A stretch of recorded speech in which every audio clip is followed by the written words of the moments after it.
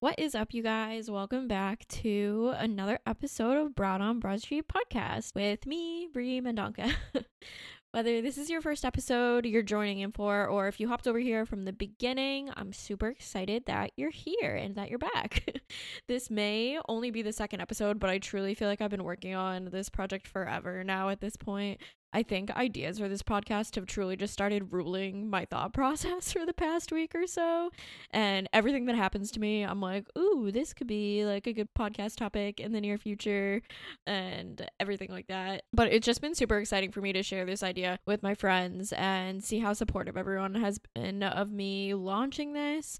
It's definitely what has made me super motivated and just thrilled to be working on this in general. I was telling my boyfriend that I literally have been up the past few nights or so pretty late working on this, and it's to the point where I don't want to burn myself out, so I'm trying to give myself some extended periods of time to like get this up and running. But I've just been like so excited to work on it that it's like hard for me to stop. So yeah, I just want to really express like how happy this process has been making me so far, and I just really hope it continues to do so. So something that I want to start incorporating into the intros of all my episodes is just doing like a little weekly recap of my life and a weekly win segment, I guess we'll call it, where I can talk about the highlight of my week. Basically, I just really want to be able to use like the beginning of my podcast for you guys to be able to get to know me. I think what a lot of people enjoy about podcasts is just like having that reliable narrator at the end of the day, and I think it's like the same way that when you're reading a book, like you have to take that into consideration as well. I think it's kind of the same aspect in like the podcast world, where you kind of want to like have this, don't remember what the term is that I'm looking for right now, I'm gonna remember it like at the end of the podcast, but it's like that type of relationship that you have with someone that you might not necessarily know, but like you feel like you have a relationship with them because you either watch a ton of shows that they're in or like follow their lives really closely or something along those lines. I just want to be able to have that relationship with you guys, I guess. So I think talking about my life like at the beginning of the podcast will at least give you guys like a little bit of insight into like what's going on in my world. So I think the lucky girl trend on TikTok is really rubbing off on me. If you know what I'm talking about, it's basically just the idea of constantly putting into the universe or whatever you want to like reference it as that you're lucky and everything is working out in your favor. And although I might not believe in the whole concept that like the universe works for you and manifestation and all that stuff, I have watched some like actually psychologically focused videos on like the lucky girl topic that explain it really well. I'm probably gonna butcher this explanation, but basically by trying to convince yourself that you're a lucky person, you're like naturally gonna be constantly looking for those things in like your day-to-day life and moments in your life that make you lucky, rather than focusing on like the negatives of your day. So I guess it like actually activates a portion of your brain that just like constantly makes you want to look for the positive in every day, because it's like a reward mechanism for yourself essentially. I don't know, like I said, I definitely probably did a terrible job explaining that, but if you look up lucky girl syndrome on TikTok or whatever, you'll definitely be able to see some videos that talk about this, and I find it really interesting because that's something that I want to start doing a lot more, is really just focusing on the positive aspects of my day. I feel like I get stressed out extremely easily when I let like all the negative moments that happen across the board of a day like really start to add up. That's when I start getting like really overwhelmed. So I think taking the time to really seek out the positive aspects of every day instead of sitting here and finding things to complain about, which I do far too often, and a lot of people in my life will probably attest to that. I am like a massive complainer, which I don't love about myself.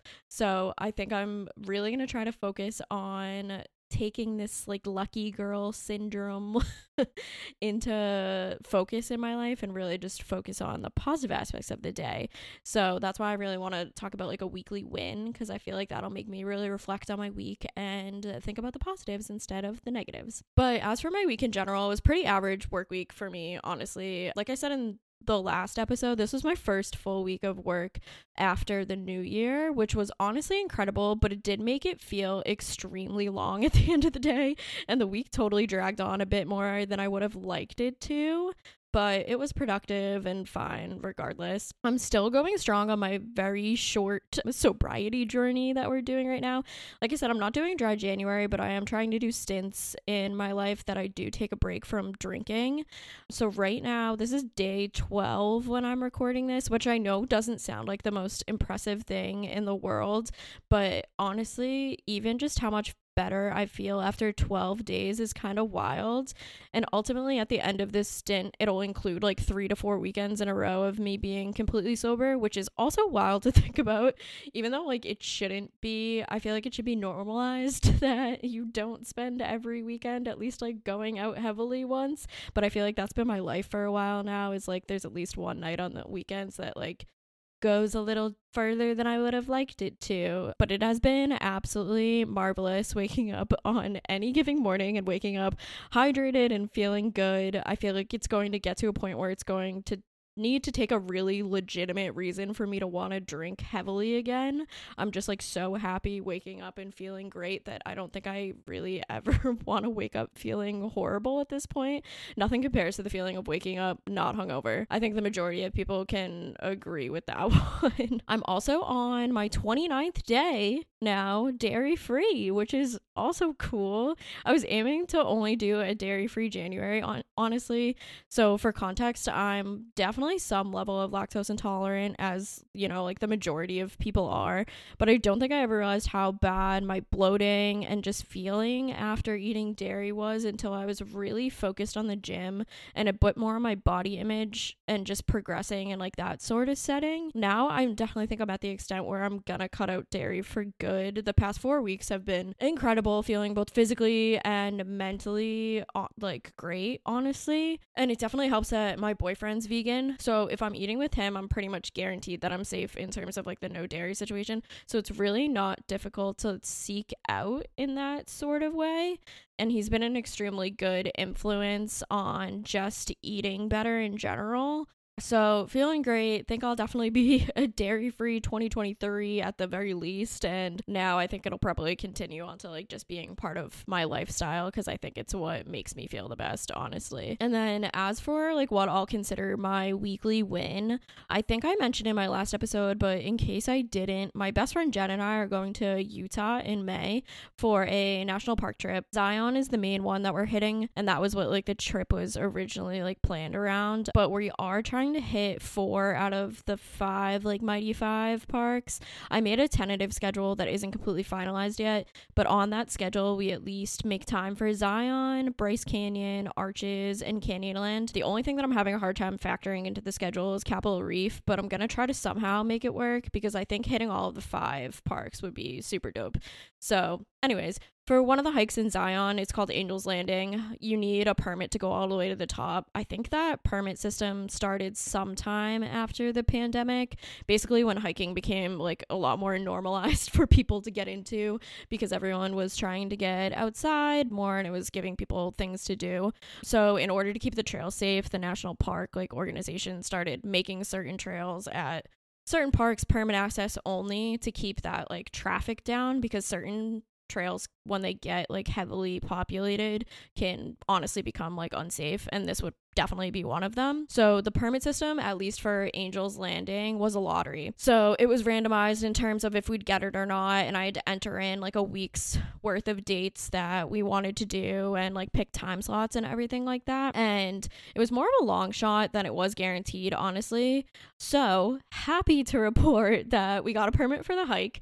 It's on our second day of the trip, so literally on the first day that we'll be at the park basically. So it'll be one of the first things that we end up doing, which I think is really cool. The hike itself does look super intimidating, so whether we both finish might be up in the air, but I know I'm definitely going to try my best to. I'm not afraid of heights at all, which definitely helps. I think Jen is, but she's a climber though. Like she climbs all the time with her boyfriend, so I feel like she should be able to handle it if she like really puts her mind to it and everything. I have faith in UG. So we got kind of a crappy time slot, which is the only downfall of this situation. situation, I think. Our permit doesn't allow us on the trail that leads up to the top until after 12 p.m., which means it could definitely be on the busier side by that point. I know Zion gets like really, really busy, especially probably during the season that we're going to. And going up the trail, I don't think is going to be an issue, but going down the trail, I can totally see where like that could cause problems. Some of the parts of this trail are like super narrow to the point where like they have handrails on like the sides that like you're supposed to be holding on to, and getting around people in those sorts of situations, especially going down, could be like really difficult. I guess we'll see though. We basically said we'd play it by ear of like how far we go and what we're comfortable with, because like this genuinely is like a do it at your own risk sort of hike. That there have been people that have died on this trail. Mom, if you're listening, no one's died. It's completely safe. Either way, super excited just for the opportunity to be able to do it. I think it'll be an awesome experience one way or another, and that's definitely my weekly win for this week. Okay, so let's get into this week's episode topic, which is basically going to be a starter pack for moving to a new city. I'm going to try to go in chronological order of my experience moving to Philly and how things played out for me. So this is by no means a complete instruction list on the way you have to go about things. I definitely probably did some things wrong, and I'm going to be pretty like brutally honest on how my experience went and what I do and don't recommend doing. Ultimately, I just hope this could potentially help someone who may have a small desire to maybe start over somewhere new, and maybe this could be the little push you need to finally make the leap. So I'm going to start with everything I did to prep for the move, which is honestly more work than I think the move was itself. It really takes lining up every aspect of your life to make sure a move like this is practical for you, honestly, and it totally makes sense in the life stage that you're in. Personally, I think the first and most important thing for me was making sure your job's cool with it. If you have a remote job and can explicitly like work from wherever you are, awesome, you're in the clear probably, which ended up being my situation. But I did take like the extra step to clear it with my manager at the time, just to make sure no one in the future was gonna down the line be like, haha, just kidding, we're going back into the office now, like at pretty much everything that's happening right now, because that truly was my worst fear. And I would have just had to have been like, haha, well, can't come in, I'm 300 miles away now, so that's weird.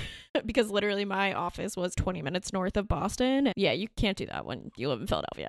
But as long as you have that in writing, honestly, somewhere, I pretty much would like stress getting it in writing, unless like you're job coded as like a complete remote employee. I wouldn't take anything that your manager says as like truth unless it's like in writing. I know like the remote stuff kind of changed with my company a decent amount. I know friends that have gotten positions somewhere that they were initially hired on to be remote, but then we're like, oh, we want you in the office at least 1 or 2 days a week. So honestly, get it in writing that you are completely remote and that you can work from wherever. I would say you're golden if you have that. If you're in a different situation where like you might know that you're hybrid or you go into the office full time at your current position, which sounds awful at this point, so bless your soul, I think lining up work is kind of the no-brainer first step. Like unless you're a nepo baby or come from an extremely blessed situation where you don't have to support yourself or worry about work, then good for you, and please slide into my DMs on how you ended up there.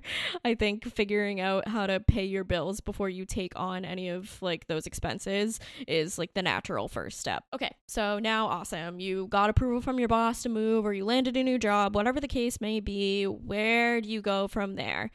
I think the logical next step is to truly map out a budget. And I don't mean just like estimates of where your money's going. I mean, go back and at least for a month, track like every nickel and dime of where it goes, and mainly focus on like your big expenses, obviously here, because you ultimately need to know what your budget is and what you can afford in rent before you can start looking at apartments. I was lucky that I knew what my exact paychecks were, so I could very easily calculate what's left over at the end of the day after things like my car payment, insurance payments, phone bills, your average of what you spend on groceries, like your miscellaneous expenses that add up. I know like very random things that people don't necessarily think about, like I have pet insurance for my cats. I have to factor in like buying food for them and like supplying for them as well. I think this is just like budgeting 101, honestly, figuring out like what you can afford in rent. Like you have to truly calculate what's left over after every dollar that you absolutely need to spend to keep yourself alive and sustained.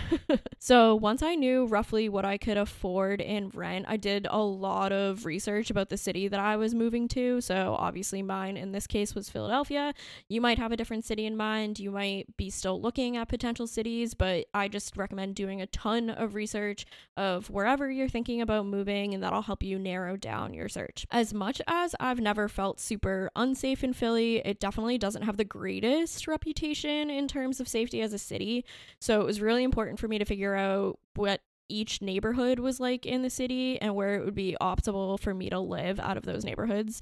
I knew I wanted to be downtown and not in the outskirts of the city somewhere, kind of like the way like Boston set up. Like I used to live in Watertown and I didn't want to be in Watertown or Waltham or in like Somerville or like anything like that. I didn't want to be in those types of areas in Philly. So that added another sort of complexity to safety too. I feel like typically the further you go downtown, the more you have to like think about safety factors. You have to think about the fact that these are streets that you're going to be walking down not only in broad daylight, but sometimes in pitch dark, whether that's coming back from a friend's place, back from dinner, back from the bar, like wherever you might be late at night. You have to make sure that you feel safe at all times of day, wherever you choose to like ultimately reside.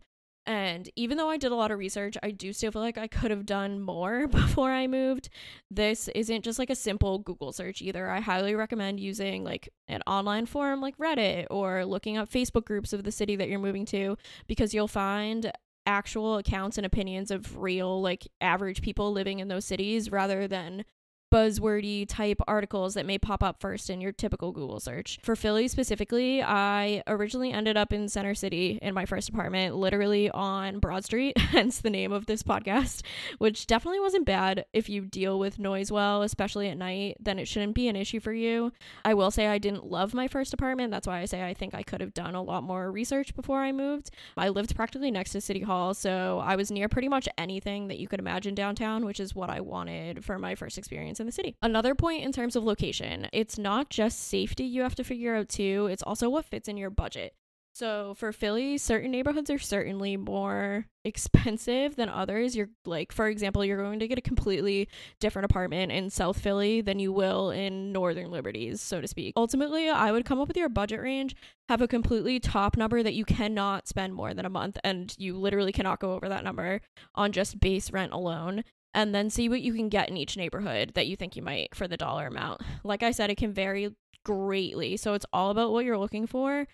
For me, I'll admit, like, I value having more updated appliances and countertops and things like that than I necessarily do space. I live in a 1-bedroom, 1.5 bath right now in the Grad Hospital neighborhood, if you were wondering, and I'd say it's about the mid-size of what I would want. Like, my original apartment in Center City was much smaller than this and only 1 bedroom. It was also in a high-rise building versus the apartment that I'm in right now is just owned by like one guy who outsources a property management company to cover things like maintenance, the leasing, etc., and stuff like that. But I will say, like, what I pay in rent in the neighborhood that I'm in right now would go like so much further in a little bit deep south of Philly. I could probably rent like a whole house. For example, my boyfriend Mike, his apartment, I think he pays less than I do like right now, and it's literally an entire row home. Like, he has a 3-bedroom, 2-bathroom type of situation with a basement and like a backyard and like all this stuff in a completely different neighborhoods. It's all about like knowing how far your money will go in certain neighborhoods, but also like being in the neighborhood that you want to be in for whether it's like social purposes as well as safety, things like that. There's a lot of factors to consider, and that's why I say like planning all of this stuff like is so much more than the actual moving process itself, because when you're moving to a new city, you have no idea what certain neighborhoods are like unless you've either done a ton of research on them or seen them for yourself and things along those lines. I also think coming up with like your non-negotiables versus what you would like to have versus what would be really nice and those kind of categories is really smart for apartment hunting. For me, my non-negotiable was like a washer and dryer in unit and walkable to the subway, because even though I have a car in the city, a lot of the time it's way easier to take the subway somewhere than to try to find parking Parking in my neighborhood, for example, is an absolute nightmare, and I pretty much can't move my car after 5 p.m. unless I'm driving to Mike's or driving somewhere else that is in a different neighborhood that has way more parking than mine does. If I'm planning on coming back to my apartment anytime from 5 p.m. until like whatever time I'm going to bed, like I can pretty much guarantee I won't find parking, and I'll have to put my car in a garage that costs $25 a night. Outrageous. But anyways, that's one of the downfalls that I had to take with my apartment. There's always going to be a give and take there. Now, for apartment related things specifically, I'm also speaking in terms of you living alone, because that's been my experience. I've lived alone now for the past 2.5 years, and I think it's been such an incredible experience in terms of independence and allowing myself to really figure out how to navigate life solo. I definitely get the appeal of having roommates at times, especially to split costs. It would save me a ton of money, but I knew I wanted to live alone, and it definitely makes apartment searching a little easier too, because it's only your budget and opinions that you need to take into consideration. If you are thinking about living with a roommate instead, I highly recommend trying to find a roommate Facebook group that you can join in the given city that you're moving to. In Philly specifically, there's a huge group of Philly girls called Philly Queens that has like more than, I think, 20,000 members at this point, and it's all women in Philadelphia. And then off of that, there's a subgroup that's specifically girls looking for housing and for roommates. So I think something like that is a great place to start. I do have a couple of friends that met this way, and now like they're the best of roommates and friends, so it totally works. Just make sure you have a solid vetting process in terms of scouting out potential roommates. So now for touring spaces, which is a whole other complexity too. I would highly recommend going and visiting the city you're moving to first and not trying to wing it from pictures and videos.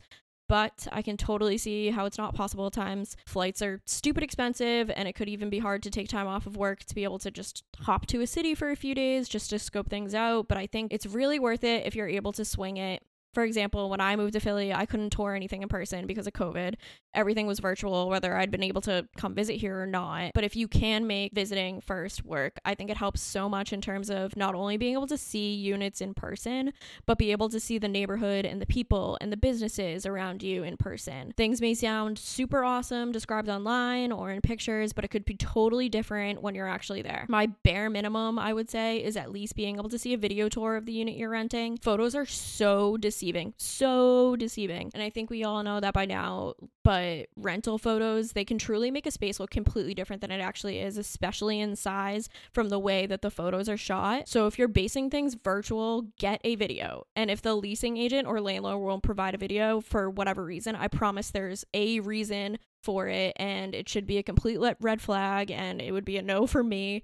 There's a reason that they won't send you a video. There's some reason why the unit is still on the market, all of that sort of thing. And if you're going the video route as well, ask a million questions, more questions than you think you need to. I'll tell you from my experience in my first building here, it was a brand new rental building in Center City. It was a restored building, so the building itself had been there, but they converted it from offices into apartments the year that I moved here. And I was told all the work was going to be done before I moved in, but yeah, absolutely not. Our gym and our rooftop wasn't done until months after I had moved in. Like, there was constant construction around the building. I remember the day I moved in, my mom had never like looked more stressed out in her life, because I think she could tell I wasn't going to be initially happy here when I moved in, but it ended up being okay. But I will say, like, the property management in that building was also absolutely awful. I literally got accused of stealing someone's package within my first like 2 months of living there, because the management mixed up my unit numbers with someone else's. Like, I can't even begin to describe the horror stories I faced there. My living room flooded within the first like 3 days of me living there as well. The first time I did laundry, because my washer wasn't properly plugged in where it drains out the back, so all the water drained into my living room and completely destroyed my rug. There was just a whole plethora of things that was terrible about that property management. So if you're planning on living in a big building too, I will say definitely do the research on the management company, because a lot of them will just, I'll say it frankly, absolutely suck. Luckily now my property management is super on top of things. I have my maintenance guy pretty much on speed dial, and he's the nicest guy ever.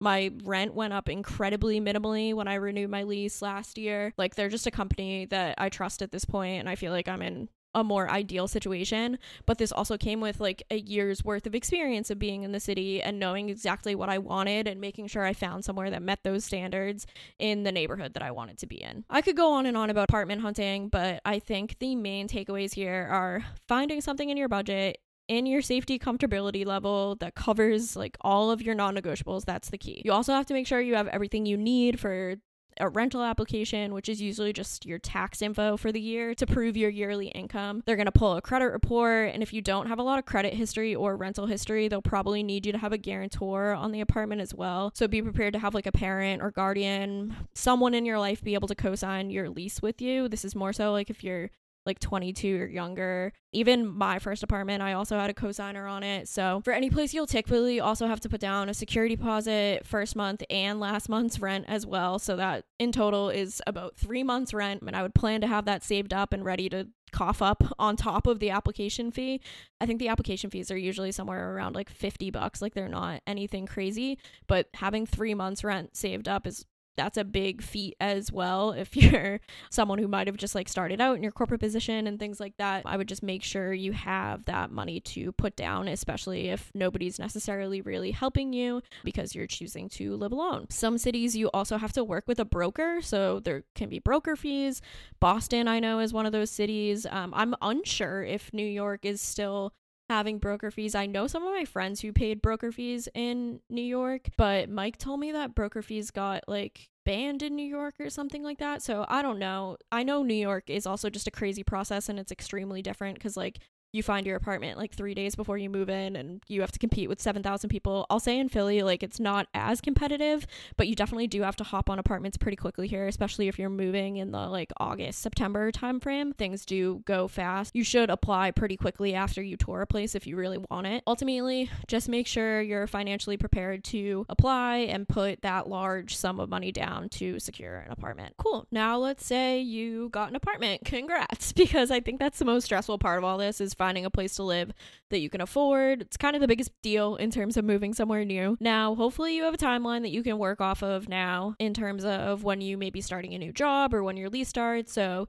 you have that time frame of when you're moving or what have you. Once you have this timeline set in stone, it's important to figure out like the logistics of the actual moves. Are you hiring movers? Are you U-hauling? Are you shipping your stuff? All of this definitely depends on how far you are from where you're moving to, how much stuff you're bringing, if you're bringing a car with you to begin with, do you have people with you to like help you move, things like that. For me, I was lucky enough to have a fabulous truck driving father who basically helped me pack up a U-Haul, my car, my brother's truck, and truck all of my nonsense to Philly and help me move in. I will say I didn't bring a lot of furniture with me. I had to buy a lot of stuff because I left the majority of my furniture to my ex after our breakup, just because it made more sense to leave it there when he was still living there and not trying to move it 300 miles. So in my case, a lot of my furniture was conveniently still in boxes because I had purchased it and hadn't put it together yet, and I just put those things together after I got it to my new apartment. This was also the last time that my dad helped me with moving though. For my last move in Philly, I hired local movers, and let me tell you, it was the best money I have ever spent in my entire life, and most people I know that have used reputable movers have definitely agreed with me.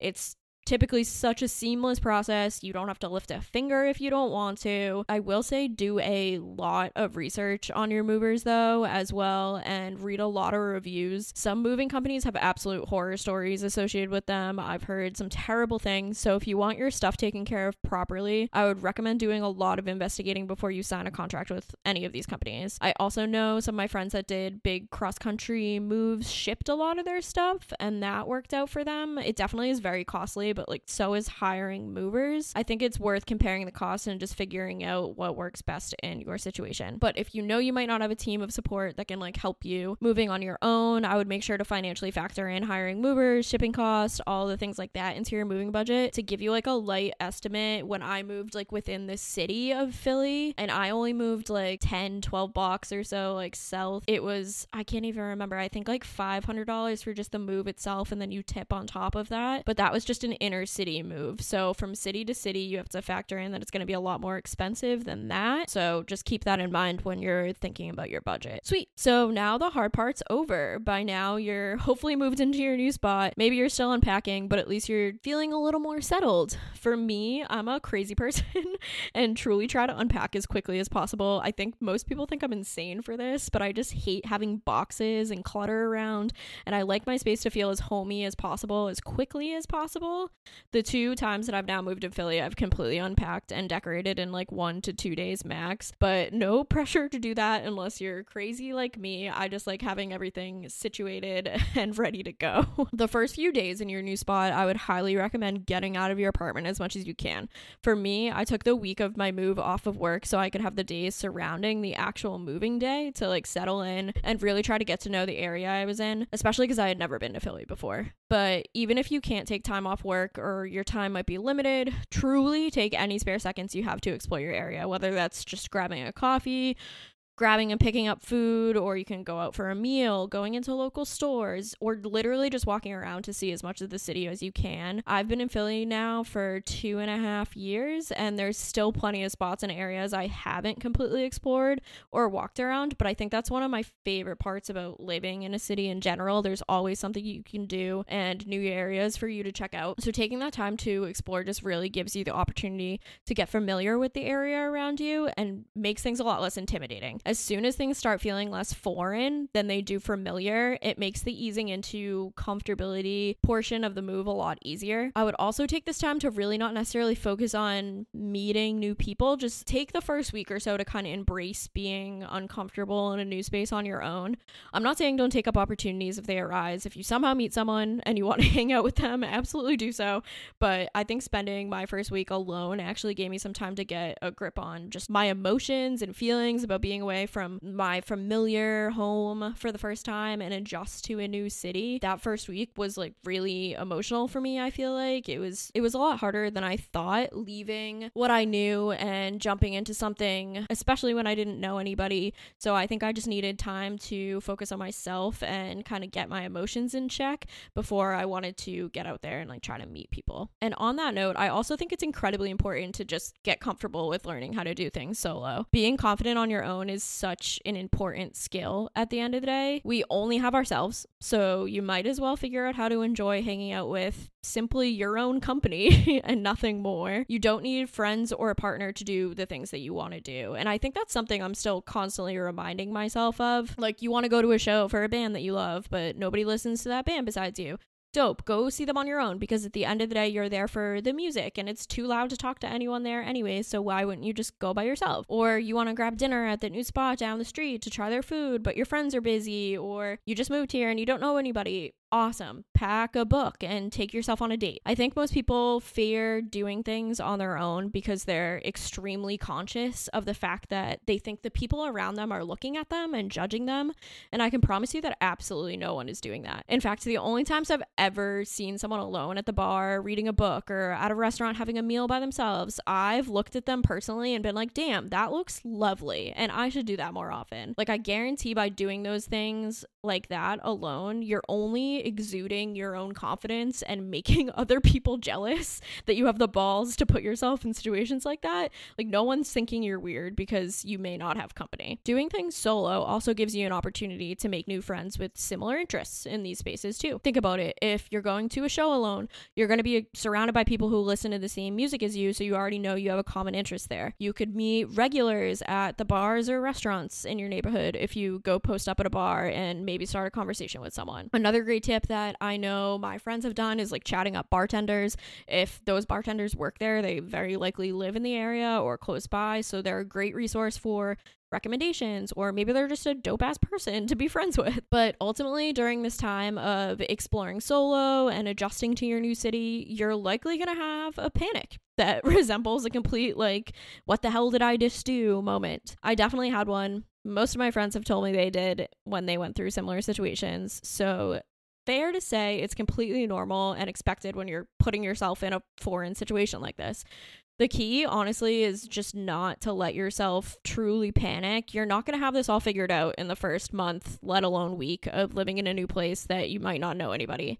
It all comes with time. You may feel like you completely regret it in the moment, but I promise as you become more comfortable where you are, that feeling will ease with it. The key is just to remind yourself that you did this for yourself and for a reason, and for your individual growth. And whether this is your place for years on end or a temporary situation, it's not a failure if it doesn't work out. It is truly just a learning experience. Now, in terms of making friends, I'll try to keep this a bit short because I do want to have a conversation with like my friends here about it, especially because I think we all kind of went about it in a similar but different manner. But I think putting yourself in solo situations where you could meet people with similar interests, like I said, is one of the best ways to potentially meet people in the wild, whether that's at a bar, at a gym that you frequent, at a show, anything that might become part of your routine. Those are people that are doing the same things as you, have the same interests as you, and you already know you have a bit of common ground with.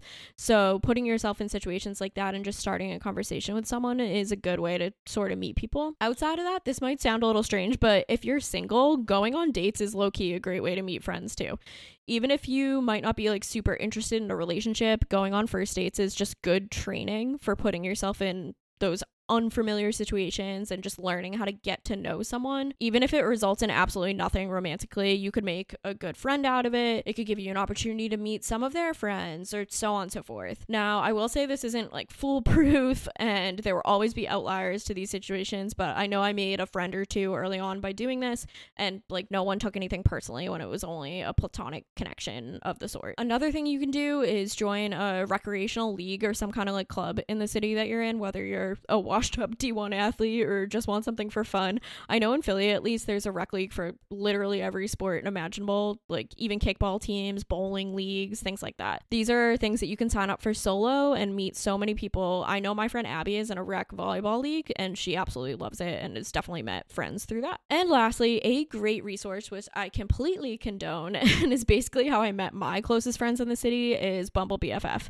I think it's become a little bit more normalized. I know when I first downloaded it, I thought it was going to be a weird and like corny way to go about things, but honestly it's not. It's people just like you trying to meet people in a new city and make friends, and it's the same situation as dating. You can go and meet someone and you might not vibe with them, and it's like no harm no foul, but if you hang with someone and really hit it off, that's at least one friend made, and that then opens up a door to and opportunity to meet some of their friends that they might have too, so you could really grow a social circle this way. That's exactly how my friend group ended up forming. I met my friend Abby on Bumble BFF and she met our friend Taylor on it, and then I met Taylor through Abby, and so on and so forth. We're one big happy family.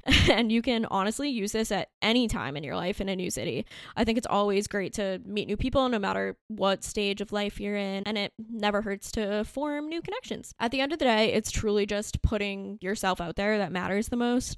The amount of effort you put into trying to meet people is exactly what you're going to get back, and it's exactly how it's going to play itself out for you. It's not the easiest thing to do, especially as an adult, but it's totally doable if you put the effort in. And that's moving to a new city in a nutshell. I know there's probably a million more things that I could have covered. I absolutely will in a future episode. I think doing a segment like on this with Abby and Taylor could be really helpful, like I said, because we all had really different experiences before we met each other, so getting their viewpoint on things I think would be really insightful. That way we can relate to a lot more people. But as a starter pack, so to speak, I think this covers the basics of kind of planning out your move, adjusting to a new spot, and all that jazz. I really hope this helps someone who may be thinking about exploring a new place. I know it's truly one of the most intimidating things to just pick up and go somewhere new. So if I made it any less scary for anyone listening, then that's a win for me. And I will say moving to Philly was the best thing that could have ever happened to me. I said in the last podcast, I cannot imagine my life without this city at this point. I can't imagine my life without the experiences that I've been through within the past 3 years. Honestly, it has truly shaped and helped me grow into the person that I am today.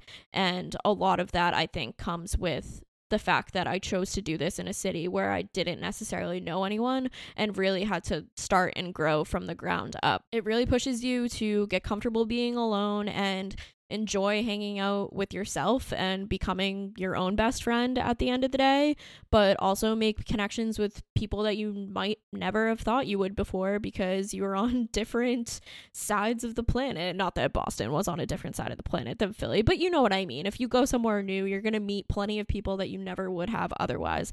I think going somewhere new just provides so much opportunity than if you stay stagnant in your situation and just come complacent with who you are and your life path and things along those lines. So if you're still here this far in, thanks so much for sticking around and giving this episode a listen. Like I said, there's plenty more to come from Broad on Broad Street, and I'm just so glad to have you here. With that, keep it classy, and I'll see you next time. Bye.